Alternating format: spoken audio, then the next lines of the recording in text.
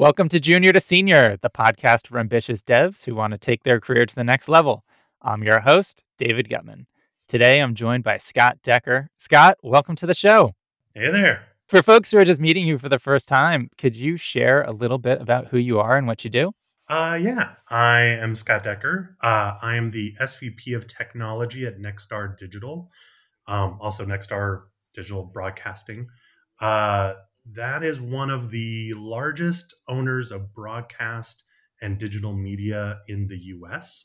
So think like owners of KTLA.com here in LA, things like that. We run over 120 different websites, lots and lots of data and page views and users and everything like that. So that's exciting. I also help out with a company called Golden Hammer, which is like an IT services company from some people that I used to work with. And that's a little side sort of business. And I am also the person who runs one of the largest Halloween parties in the Valley called NoHoMonsterBash.com. Oh, that's awesome. Yeah. So, how did you have a history in, I guess, the broadcast entertainment space before Nexstar, or was that a change of pace for you? How did you get into that? Yeah, well, my last, sort of things have all been in like media and publishing. So I'll just give you a quick little rundown of like where I've been. I've done, mainframes to mobile to publishing to media to text. I don't know. Name it, I've probably done it. AR, VR, bioinformatics. I've done lots of stuff. So one of the jobs though was at Edmunds, where I used to run all of their all the content, advertising, and mobile. And I had met a guy there, Matt Cuman, who now runs IMDb Pro. But at the time, I was running those pieces, and he ran the business side of Edmunds for the content side. And we got to know each other really well. I left to try and start my own business. I moved from LA back to Seattle for that. Sometime after that call, we started a company called Ultra Unlimited. Ultra Unlimited turns into Publish This. Publish This is growing, gets money, things like that. He eventually leaves to go run IMDb Pro. I take it out and sell it. I sell it to American City Business Journals, Mm. and that's where I'd been sort of for like the past 3 to 4 years. And then I was right as COVID hits, I was trying to start another company called ArtsDB, and that basically just that whole industry is kind of Yeah, not the right time.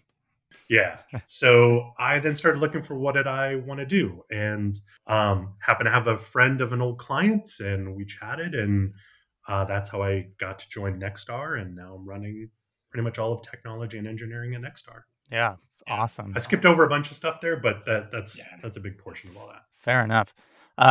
So what? Yeah. So for Nexstar, it sounds like that's a pretty big company. A lot of technology, I'm sure, is involved. What's yeah, like what's your team like? What? How do you? Yeah, how do you see that from your perspective? Like when you think of running your team, like what comes to mind, or how do you think about doing that? Yeah, and ours is interesting because I run the digital side, so like the websites, the mobile apps, over the top television, like those kinds of things. And then there's people who then run like all the technology for all the different stations. Hmm. So that's broadcasting. And by the way, I know almost nothing about that broadcasting side, from like cables to connect where, how to connect to satellites, stuff like that. Yeah. I need to learn it, but I don't know it yet. But for me, running teams and teams of teams, and I would say team topologies are where I do most of my thinking. Mm. Um, I like having, not set sizes to teams, like they're anywhere between, 5 to 7. And I think, what's the domain area of this team? What do they run? Mhm. So, for somebody who's like doing a mobile app, it's like, okay, great. Is that all? Like, are you doing multiple mobile apps? Just one? Like, I want them to have enough, cognitive knowledge that they don't like spin their wheels on things. Mm. I don't like moving people like, oh, we have this other big project going on and it's in trouble. Let's move all these people over there. I don't like doing that. Probably because I probably planned incorrectly, and I don't want to subject other people to bad planning.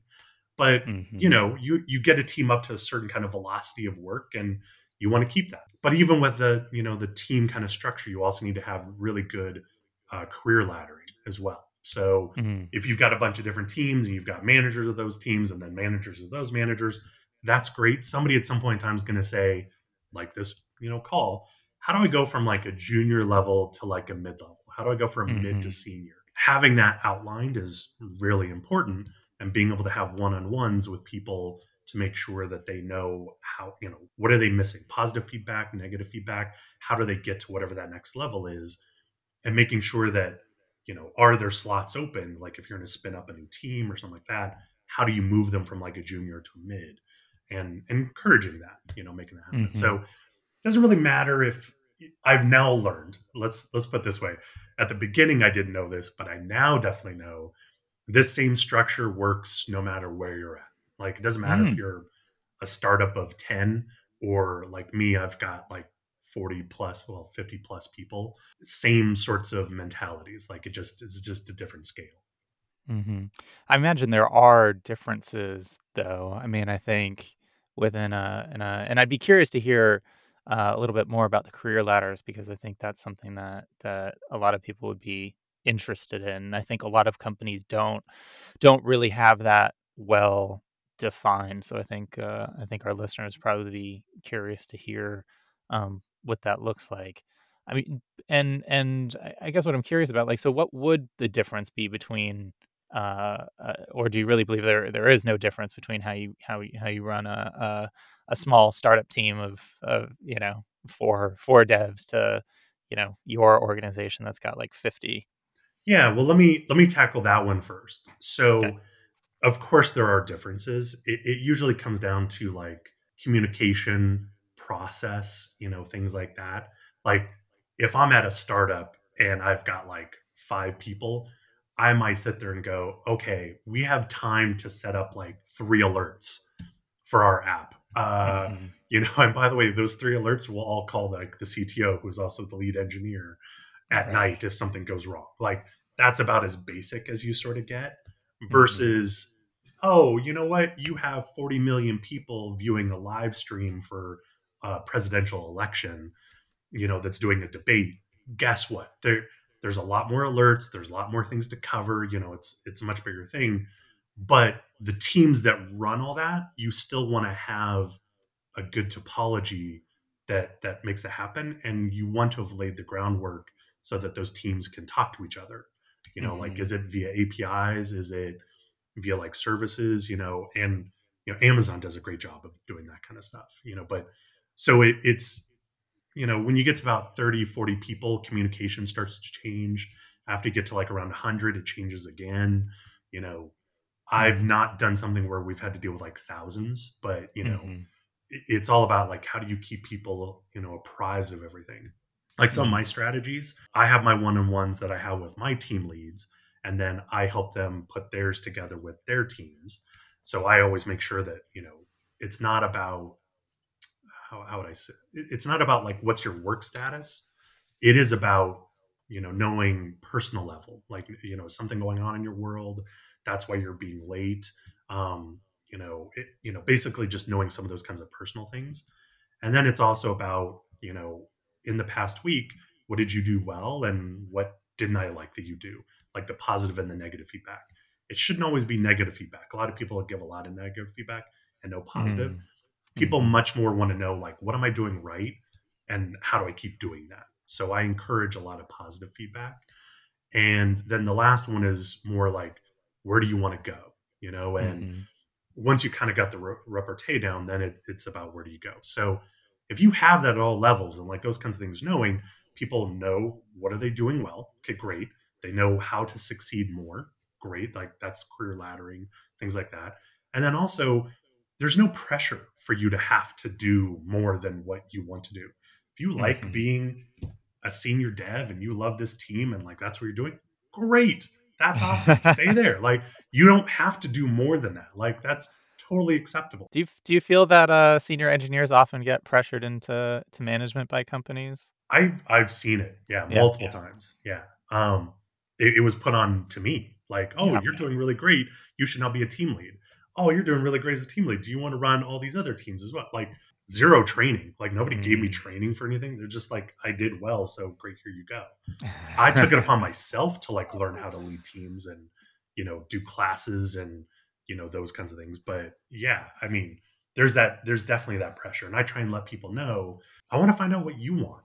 If you Mhm. there's sort of two paths. There's the hey, I want to eventually become management of people kind of path, and that usually means less development. And Mhm. then there's the other path, which is individual contributor slash like architect, kind of path where I love coding. I want to keep coding. I'll work as part of a team. I'll work as a project. I don't really like leading people. Maybe I'll lead some of it, but I kind of like being at the problem solving level and coding and doing that kind of stuff. Great. Both are valid. You can make lots of great money doing both those different paths. You can stay in whatever you want. Like, yeah, it's funny. I was listening to Eric's podcast of the past from Vinyl, and he was talking Mhm. about how I think he was like in what Denmark, and that Oh, that's yeah. reinforced there. It's like, oh yeah, you don't need to have that strive, but here in the U.S., like that's very much a Mhm. capitalistic way of looking at stuff. Yeah. So how and okay, so we've touched on a number of really interesting things. Particularly, we started talking about one-on-ones, which I don't know if we've really talked enough about on the show. And they are so important. And you mentioned something that I strongly believe in, which is I think a big mistake that can happen in one-on-ones is more status and did you do the thing, did you do the work that was assigned to you and how are we doing on these tasks when that really shouldn't be the focus. Sometimes of course that could be the engineer, that's what's on their mind, so that's what they want to bring up. Other times it could be the manager is doing it because they're feeling a little bit of pressure. But from your perspective, what do you like what makes a really good one-on-one? What can somebody do? What can an engineer do in a one-on-one that shows that they're prepared and they're thinking about it in a good, productive way? It's a good question. Well, what I often tell them is, you know, you can talk about status if you want to. Happy to have Mhm. that kind of conversation. If you're struggling with a problem or whatever, like that's fine. Like, I've got a lot of technical knowledge. I can probably help you out if that's what you want to spend the time doing. But I always recommend, I'm like, always be thinking about where do you want to go? I mean, it can be financially, like, do you want to retire, financially free at some point in time? Great, we can have that kind of conversation. Do you want Mhm. to grow in your career? We can have that kind of conversation. Are you concerned about the company? Like, is something happening in the company? You've heard some things, you want to talk about it. There's a couple things that I have to do for the developer or manager, whoever, to make sure that like I need to make sure you realize this is a safe space. Mhm. If you are with somebody who hasn't shown you that this is a safe space, meaning you've brought something up and then you get reprimanded for it or something like that, I will tell you right now, leave. Like, go start finding someplace else because that's a Mhm. toxic kind of environment. This should be a safe space for you to be able to talk about anything, including, by the way, and this is what scares a lot of people when I say this, but I'm like, it is fine for you to think that you may not have opportunity at this company and you are thinking about other companies. Great. Mm. You should be. Like, I should not be surprised that you are thinking that. And by the way, if you're a manager and you are surprised that somebody's thinking about that, that's too bad for you. You should have just realized that somebody might pay them more. They may have better problems to solve, whatever, if you're not giving them opportunity. Of course, people are going to be thinking about that. So for me, safe space for them. For the Mhm. developer on their side, that, I think thinking about those, so it's not just about the coding problems you're facing, but taking a moment to really think about what do you want to do with the company, what do you want to learn, Mhm. what do you want to grow as, or something like that. And by the way, one of the great questions you can ask, especially if you've never done these kinds of one-on-ones before, is ask, like, what should I be thinking about? Like, Mhm. what is it? Because a lot of people just have no idea, and that is a great question to start off with. Yeah, I feel like this is often a really good question in interviews, probably for both sides. Is there any question that I didn't ask that I should have? You can often get some really good, um, go down a good direction with something like that. And it's interesting. I mean, again, this is just my own philosophy in that I think it's the manager's job to make sure that the one on ones happen for the people that are on their teams because Mhm, that's why you're a manager. It's not their job to schedule it for you and them to bring to the table everything that needs to happen. mhm, You, as a manager, should have an agenda. You should be thinking about asking them, how do you want to grow? mhm, If that's not happening, yeah, you as a developer, it's managing up, I guess, however you want to think about that. But you want to grow and you want to try and take how did they get to where they're at and make that happen. I mean, so you bring up a really good point, which I do think that a lot of this is the responsibility of the manager, and I think you if you're listening, I hope you have a strong manager who's paying attention to this. But on the other hand, it's sort of you can't. It's very difficult to control for that unless you are willing to move around or do what it takes to change your environment. I do think that there are things that you can have more agency of, and this is one of those things that I think oftentimes you can wind up in a situation where I don't know if I really want to say the manager isn't good, but managers have a habit of just getting really frazzled and pulled in tons of directions. And if you're not, I think if you're not taking a lot of responsibility for your own career, they may not, um, they may not put in the effort to try and help you get where you want to go. I mean, ideally, that's not the case. Ideally, you've got someone like Scott who is paying a lot of attention to this, or uh, someone like that. But I would urge if you're listening to this and you are a developer and you do have one-on-ones, or if you don't, maybe the first step is even to ask, you know, about getting those. Because I think a ton of companies don't even have regular one-on-ones. What frequency do you have? Do your developers have one-on-ones? I do mine with my managers once a week, and I Mhm. have them do with theirs once a week. So, Mhm. but that also kind of comes in line with like how many people do you have reporting to you? Like I try and keep that five to like if you're a team leader or software development manager, you've got 5 to 7. That's like 1 to 2 days right there, of like Mhm. time. And they're usually like Mhm. 30 minutes, and that takes up a certain amount of your time. Yeah. Yeah, absolutely. And, so yeah, I think I agree that so much of this responsibility is on the manager, but, I think I think developers can have a lot more agency in trying to get things moving in the right direction and take a little bit more ownership of their career. And you mentioned something that I've seen a lot of developers struggle with, which is, if you ask a developer, like, where do you want to go? Like, how do you want to grow? I think that's often a difficult question for them to answer. I mean, I've seen this in the junior to senior community, where one of the probably biggest pieces of advice that um, that I've seen given, which I strongly believe in, which is that if you're looking for a new job, don't just apply everywhere.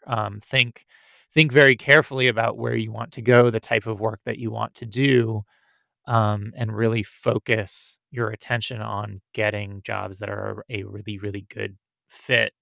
But of course, a lot of the people's response, which is that they don't really care where they're going as long as they get somewhere, which makes me think of Alice in Wonderland, where Alice is asking the Cheshire Cat, like, which way do I go? And the cat, of course, says, like, well, where do you want to go?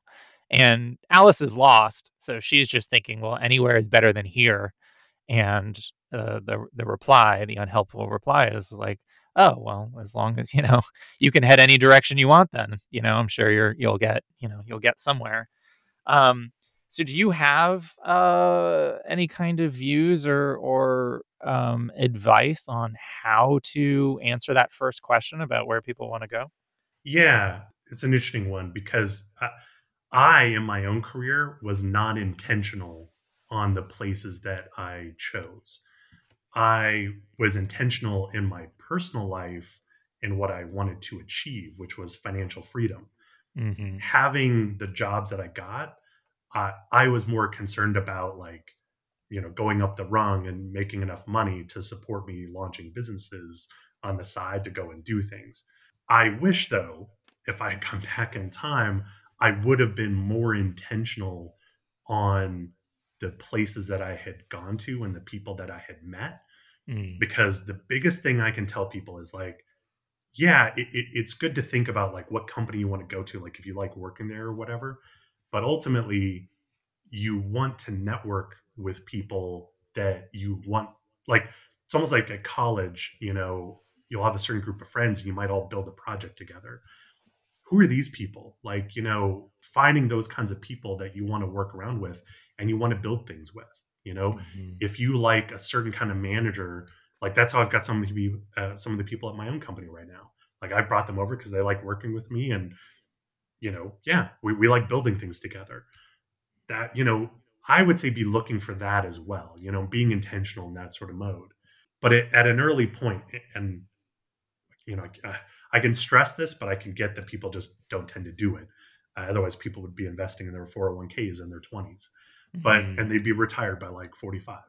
Um, at the earliest start, be picky about what you're trying to do. Like, yeah, get some of the initial experience, like, get like 2 years of experience somewhere in coding, just so you know how to code. Like, you know how to use things like Git.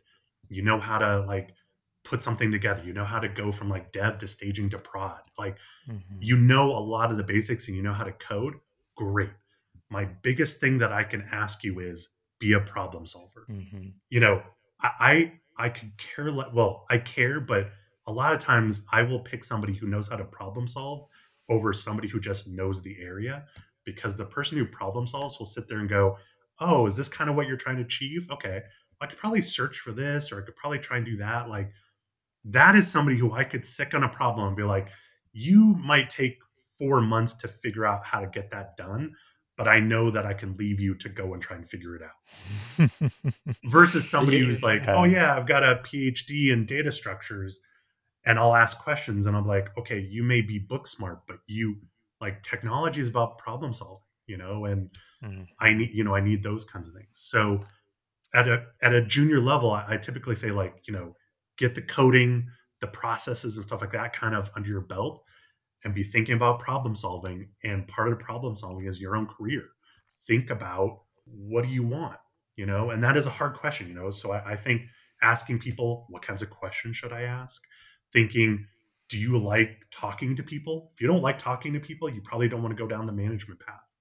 um, Mhm. but if you like, working with like being a nerd with like other people and like figuring out data structures and algorithms and stuff like that, maybe the individual, contributor path is your path. But I would say, like any problem, put forth a theory. Like, okay, maybe I don't like talking to people, but I've never actually tried the management path.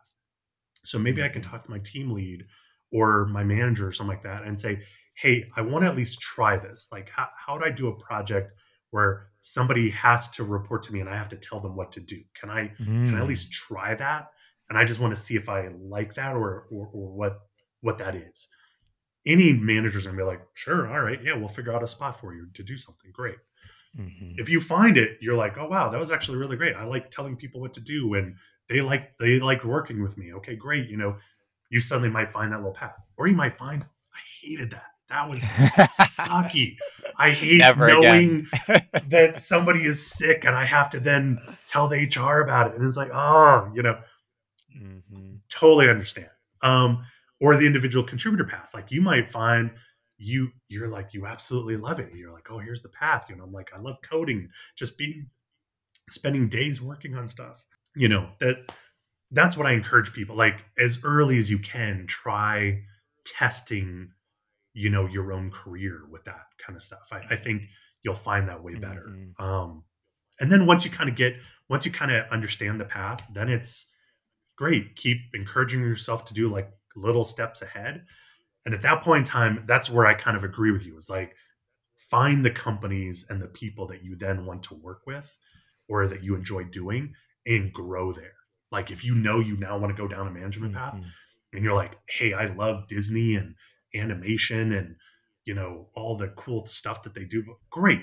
Then find people at Disney, go figure out there, become like a team Mhm. lead there, and then grow there. Okay, great. But you need to know sort of soon in your career, you know, try testing the water. It's like testing a hobby. It's like, do I like to paint? No, it's horrible. Mhm. Or oh, I love it. Yeah, it really reminds me of in machine learning, there's the concept of explore and exploit, where, uh, you can, for any kind of problem, there's certain solutions that might have a particular payoff, but it's not you don't necessarily wanna be so greedy that the very first one that you see starts paying off, just, like, hammer on that one. Even though something pays off, you may just wanna make a note of it and then move on, try something else, make a note of what the payoff is there, compare the 2, maybe, do that a couple more times and then realize, like, "Oh, okay. This is where the money is. This is where the payoff is. This is where the fun is." And and then and then exploit. Doing that too early uh, like kind of like you say, like it's good to experiment, but you also just don't want to do that forever, right? You don't have all of the time in the world. There are costs to trying to be a jack of all trades, master of none, or mile wide, inch deep. Like you probably do want to specialize at least a little bit, and that takes time. So being intentional about that exploration in the beginning and then making a decision and committing a little bit uh, really, really works well. Um, so if someone does decide that they want to, I want to go back to the career ladder thing just because I find that so interesting. What what do the career ladders look like in your opinion for a developer? Like junior dev, like is it junior dev, mid level, senior, or do you have levels, or how do you, how Well, here's what's yeah. funny. I have now been here for about 4.5 Hmm. months. I just got moved in this position like not too long ago, so we're we're just putting those things together. So great question. Cool. Um, so there's a couple different things. So on the developer side, here's how I sort of view different arenas. Junior, you can handle small tasks on your own. Like, oh, given a Jira that has to, by the way, I'm just making stuff up here, but Yeah, you totally. know, needs to move a button from the top of the panel to the bottom of the panel, I should expect that you'd be able to do that. You may have questions about like, hey, where's this code base, or where was this done? Like, okay, great, totally understand that. You're going to do that. More than likely, somebody senior is going to have to review your code and like just make sure that did you do what was expected in the most efficient way? Did you miss something? Stuff like that. I'm probably going to guess that you're going to forget to put in like how to QA it. I'll probably have to remind Hmm. you of that. There's just going to be things where I'm like, you're just not going to be consistent. And this period is for you to try and figure out how to be consistent. Is that more like like the degrees of freedom are in the process, maybe? Like you know that there's kind of one way to move that button, really, and everything. Yeah, Yeah. Hmm. it'd be open to conversation of like, oh, you could have done this with CSS, you could have done it with, moving these divs around, I don't know, any number of things like that. And that's part of that conversation. Because I mean, at this level, I assume you haven't really been around for that long. Like you might be in that first 2 years of coding kind of thing. You're like, I've never put Hmm. something into production before. All right, well, trial by fire. Let's walk you through that. Yeah.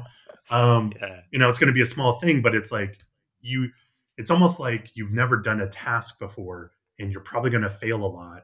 But my job at junior is to get you to that point where you're comfortable with the basics, Hmm. and then, and by the way, once I start to see you getting comfortable with the basics, and also we'd have one-on-ones and things like that. Now's time to like move you to a mid Hmm. level. I assume you now know the basics. Like if I asked you to move the button from the bottom to the top, kind of thing again, I'm not going to have to check that. Like Right. there's that sort of thing. Now I'm going to start to challenge you a little bit. Like now I'm going to be like, I might give you a feature to do, and you may not like. There's multiple of those move buttons to the top kind of thing. Like you might have five Jiras Or the that all buttons tie didn't together. exist. What's that?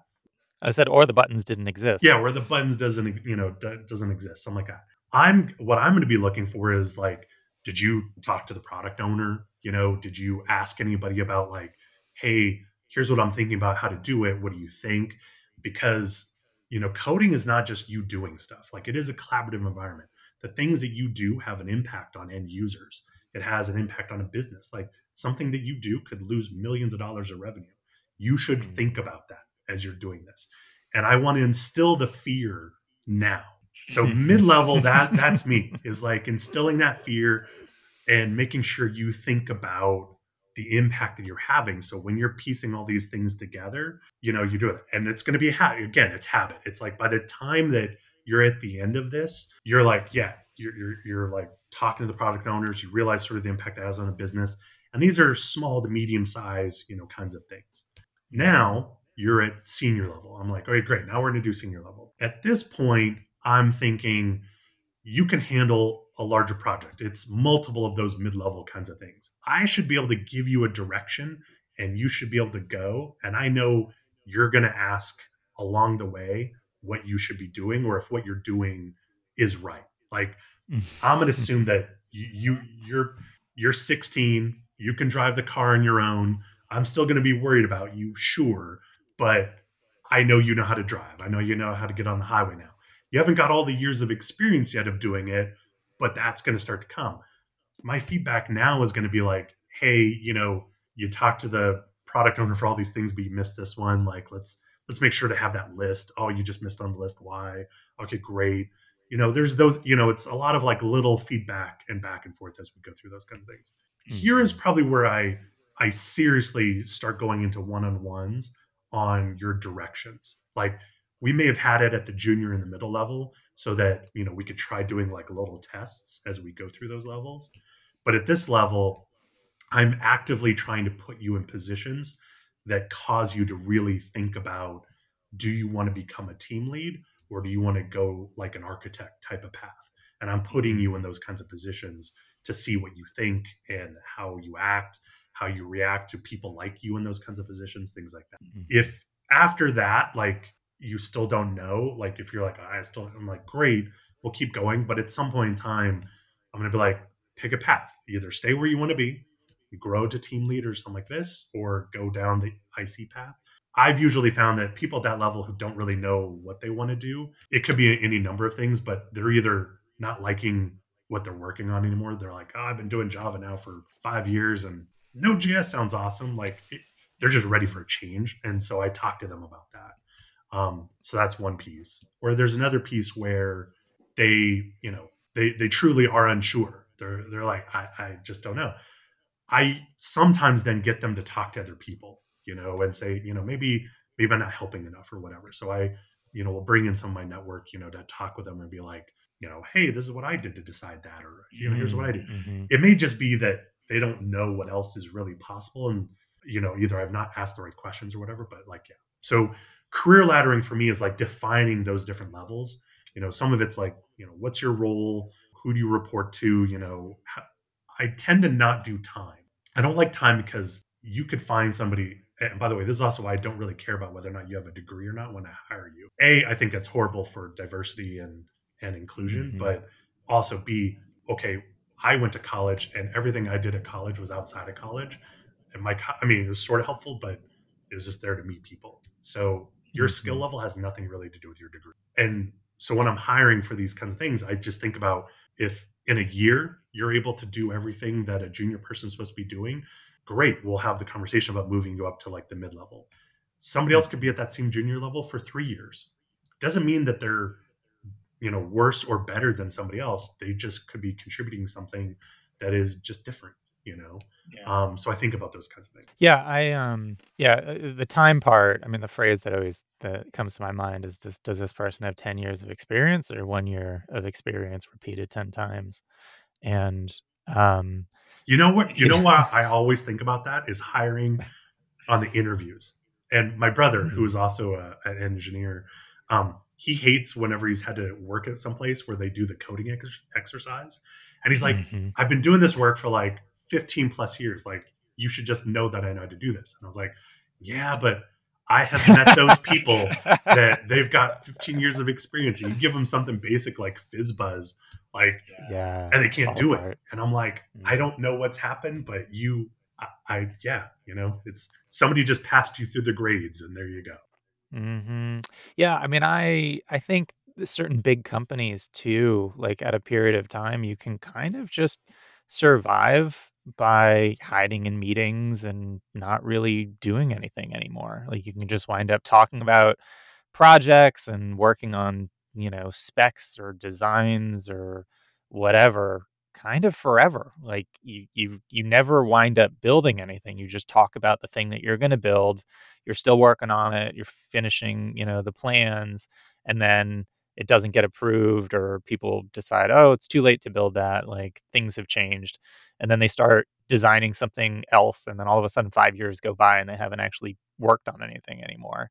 And yeah, I could totally see those skills atrophying. So if you're listening to this, don't do that. Is it easy to go to like Stack Overflow and do a copy and paste of some solved answer for the problem that you're facing? It is.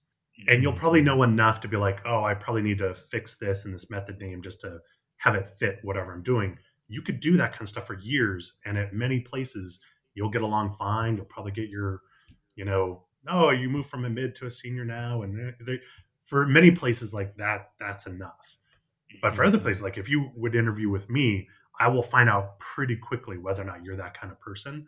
And that's not what I'm looking for. Like I'm looking Right. for that person who's going to solve the problems and achieve things and stuff. And by the way, when I'm done, I want you to accomplish great things. Like I want to think bigger for you so that you try and achieve those kinds of big things too. So yeah. Yeah. When I work with people, I think, and I definitely heard this in what you were saying, but it's always, challenging. Like I never really want people to just stagnate. Like I don't think it's ever uh, there isn't really a done. There's always new things to learn and if it's like okay, it's like what you're doing, you're not making mistakes anymore. Then that's actually kind of not a good sign, Like keep making little mistakes. Right. Or even if it's a big mistake, know how Nuance it though. happened and talk Right. about how it's not going to happen again, stuff like that. Ah, that's such an important one. Yeah, because I'll be like, listen, we just spent a lot of money on a big mistake. You better be coming back to me and tell me how it's not going to happen again, what you learned, and stuff like that. Because if you don't, I'm probably going to let you go. But if you're coming back to me Oh, like, hey, I learned, blah, blah, blah, great. That's what we just spent money on. yeah, right. Yeah, education's an investment. Usually you don't think of it that way of, we just spent money on this mistake and that's an investment. But, you can think of it that way, that we tried this thing, it didn't work for various reasons. We didn't plan well enough, or we just approached it in the wrong way, or something distracted us and we just, it slipped and caused a problem. But you can definitely learn from that, and then oftentimes you can recognize, "Oh, what here's what went wrong. We're gonna change our process so this just can't happen again." And that's valuable. It's very valuable to eliminate an entire class of potential problems in a more permanent way that even if, all the people in the department leave and are replaced with new people, that problem still can't happen in the future. That is valuable. And so kind of where I'm going with this is as a leader, if an engineer, pushes something to production and maybe there's some issues that didn't get caught in code review, or maybe there wasn't even a test for it or whatever and they didn't QA it themselves, and all of a sudden it's causing huge problems with the users are unhappy, or maybe it's blocking sales and revenues lost, and everyone can be really, really unhappy. Um, as a leader, what you really want to hear that can make so much of dealing with this better is if the engineer can come to you and say, "This is exactly what happened. This is why it caused the problem. And here's a plan of how we can change our process so this can't happen again." Um, that winds up being a really good thing. You generally don't have any ill feelings towards the engineer if that's how the mistake is handled in the end. And because it's one of those things where you wind up paying you wind up paying for paying the price for the problem, but you wind up almost making it depending on what it is, making it back over the long haul by just knowing like, "Oh, we're that much stronger now and know that this can't cause problems in the future." And what's interesting is also sometimes when it doesn't happen, I'll just share a little bit of a story. Recently, one of my clients has a team working on a education platform, and lots of students, and the grades have to get calculated. So a grade you can think of as a formula applied to lots of little actions that a student performs. How did they answer this question? How did they answer that question? Okay, the first question was part of a practice set. The second one was part of a quiz. The third one was part of a midterm. How do those all get rolled up into higher level grades? So all those questions get summed up into a practice set, those get summed up into a quiz, those get summed up into a midterm, and then the grades for those things, how do those get rolled up into a final grade for the semester? So this much times the participation grade, this much times the quiz grades, this much times the midterm grade, and then there's also special rules like for any particular chapter, only the highest grade of the quizzes is the one that counts. And so there's all this low level data that needs to get rolled up into the top level. And an engineer had built something to optimize the speed. So he implemented caching to to basically speed this all up for reporting and a bunch of other uh, um, goals for this. And, there's that joke that there's only, 2 hard things in computer science, cache and validation, naming things, and, off by 1 errors. And, this kind of wasn't quite cache and validation, but there was a big problem. So every time that this caching would run, this computation would run, it it 1, it would run a lot, probably too much, and then 2, while it was running, it would really interfere with other things that were going on. It would make the API slow, and other people would complain, and so it had to be rolled back. So it actually wound up going into production, and it's one of those situations that you never want to happen, which is that it's like, "Oh, no, this was a mistake. We need to revert everything. All of this work needs to be pulled out of production, and, like, we're not doing it. We're going back to the old way that was supposedly worse is actually better than the solution that you put in. We kinda wish that you hadn't done this," which is a huge sting, I think, if you're the developer who worked on that. I don't know how much of it is the fault of the developer. There's a lot of eyes, that could have helped out in between, right? It's not necessarily the goalie's fault that they were scored on. There was a whole team of players in between. Um, but even still, the the part that's more But by the way, yeah. in that story, it does matter if the goalie is in front of the goal versus like on the side, like looking at the spectators. That definitely Fair matters. enough. Fair enough, fair enough.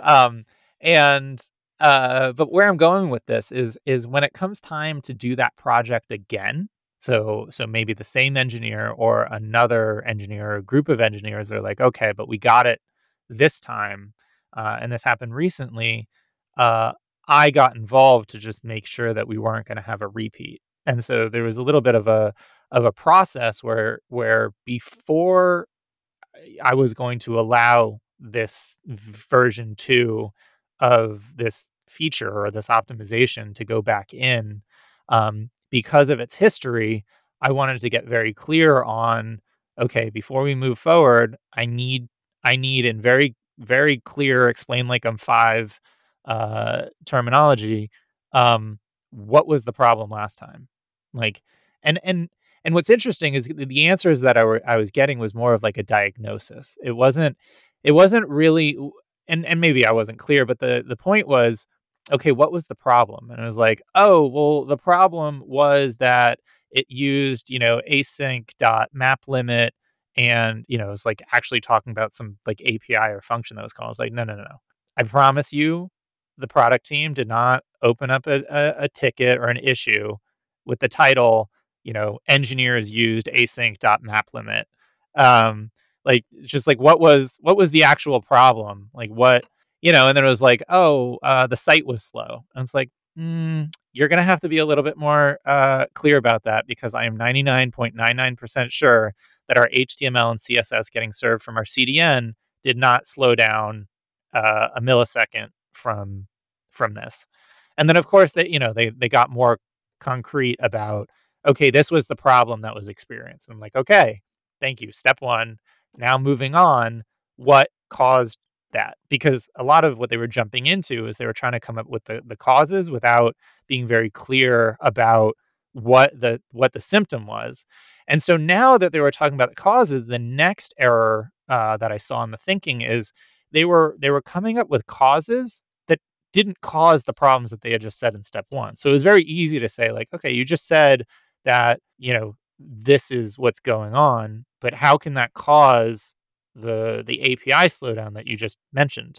And they were like, oh, well, I guess it couldn't. And it's like, okay, good. Now what could have caused that? And then you get through that. And then now to step three is, okay, now you've got your V2. How does that how does that work differently? Like, how is this built differently than the V1? And then going into that, and then the final one is, okay, well, and it was interesting because it wasn't actually built that differently. It was it definitely removed some things that were problematic, but the overall design was the same. And so in step 3, it became clear that, yes, you're gonna have fewer of that symptom. It's not gonna happen as often, and when it does happen, it's gonna happen, for shorter durations, but you're still gonna have them. Like, you didn't design this and then, of course, the 4th step is, okay, knowing how different it is, like, what like, are you gonna have the same problems? And of course, the answer was, well, no, you built it in the same way. So yes, you are going to have the same problems. And then the other alternatively, if they did design it a different way, it was like, okay, well, what problems could you possibly have with this approach? Like, there aren't any free lunches. If you do this trade off, what what other things are we going to be susceptible to if we're not going to be susceptible to the original error? And it was a really good exercise for the team. But the reason why I bring this up is there's no magic here. If you are ever in a situation like this, you can run through those steps yourself. You don't need a manager or CTO asking you to do that. You can think, okay, what really was the problem before? How did our users experience this problem? How did our product team, how did our, customer success team experience this problem? How would they describe it? Like, what was the actual symptom? And then you can try and come up with a cause that makes sense logically for causing that symptom. And then you can think, did I do something, did I build this differently that's gonna avoid it? And so these the I'm on a little bit of a soapbox here, but I'll just wrap up. No, no. I so far everything you've said, I'm like problem solving 101. These frameworks are going through this list. It's not complicated. Like, you don't need 10 years of experience to be able to do this. And if you do this, you are really going to stand out. You are going to appear very senior to your manager, to your peers, to your CTO.